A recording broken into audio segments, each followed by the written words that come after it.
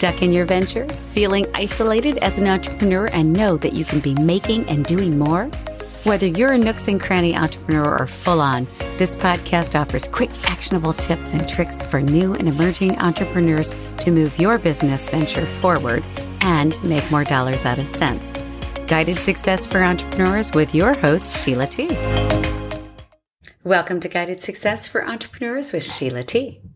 We've been talking gratitude in your business and taking stock of what you've got going on.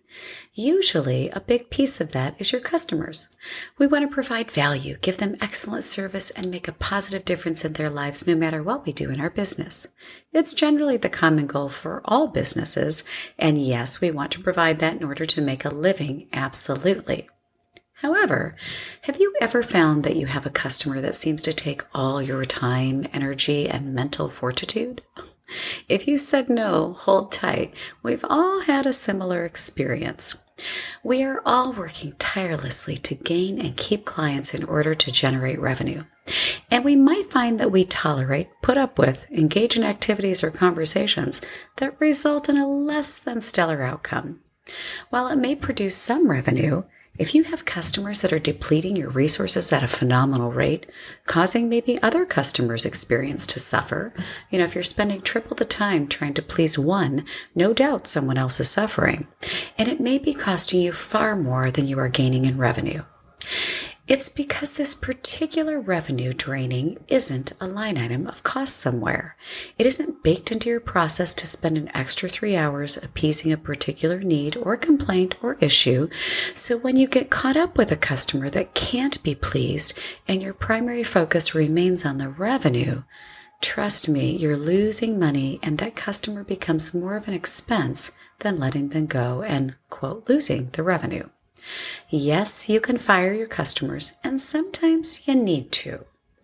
While that seems completely counterintuitive, particularly if you're in a place where you feel you need every dollar of revenue coming in, and you've worked hard to acquire customers, you have to consider what it's costing you, and not just in revenue, to hold on to a customer that's having a negative impact on your organization.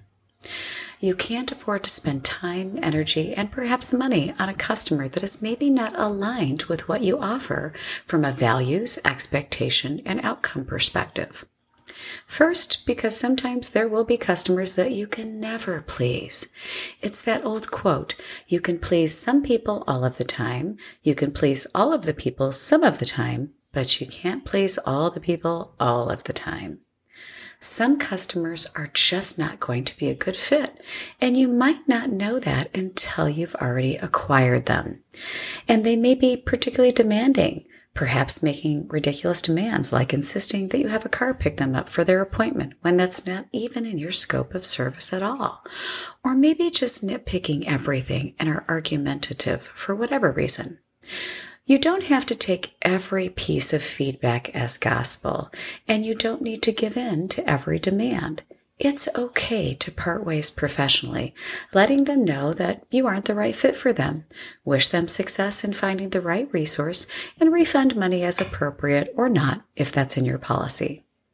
When you keep customers that just can't be pleased, you run the risk of losing referrals, revenue, and even reputation. So it's not just about that one pesky customer. The longer you keep these folks, they aren't going to get any happier and likely won't have good things to say. And bad reviews travel much faster than good. One bad review, whether accurate or not, can outweigh 100 good ones. It's just kind of the way it works. And if you have a philosophy that customers are always right, regardless of their behaviors or actions, you also run the risk of keeping talent. If you have employees and you turn them into sort of yes people, ultimately your employees will feel a lack of support from the top and no leeway or freedom to serve the customers if your general policy is the customer is always right. It gives the customers an unfair advantage over the employee, and they can't be creative for a solution or a fix if there's an actual problem. This is really important if you are still relatively new in your business.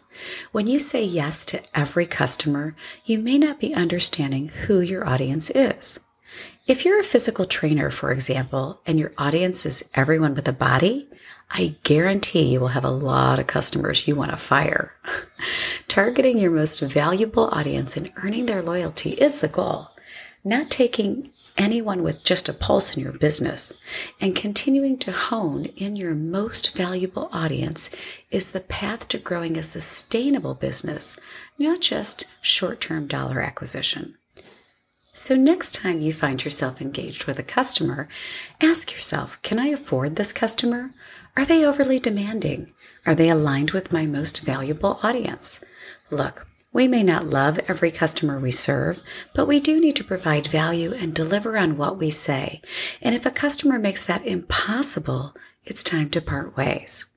If you have any doubts, here's one more example.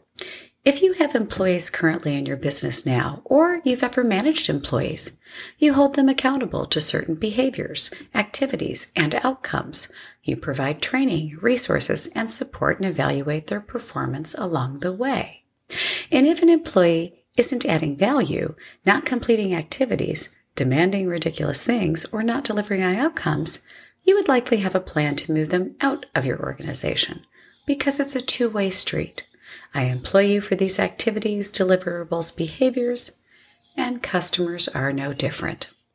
Toxic employees are bad for business, as are toxic customers. You can't afford either in your business. So I want to remind you again, make sure you're subscribed to the podcast so you don't miss a beat, because we have some phenomenal upcoming guests that are talking new technologies to grow your business through marketing revolutions. So share the podcast with a friend. It's an easy way to provide value to perhaps your customers. Thank you for joining me. I'm Sheila T. And until next time, wishing you a fabulous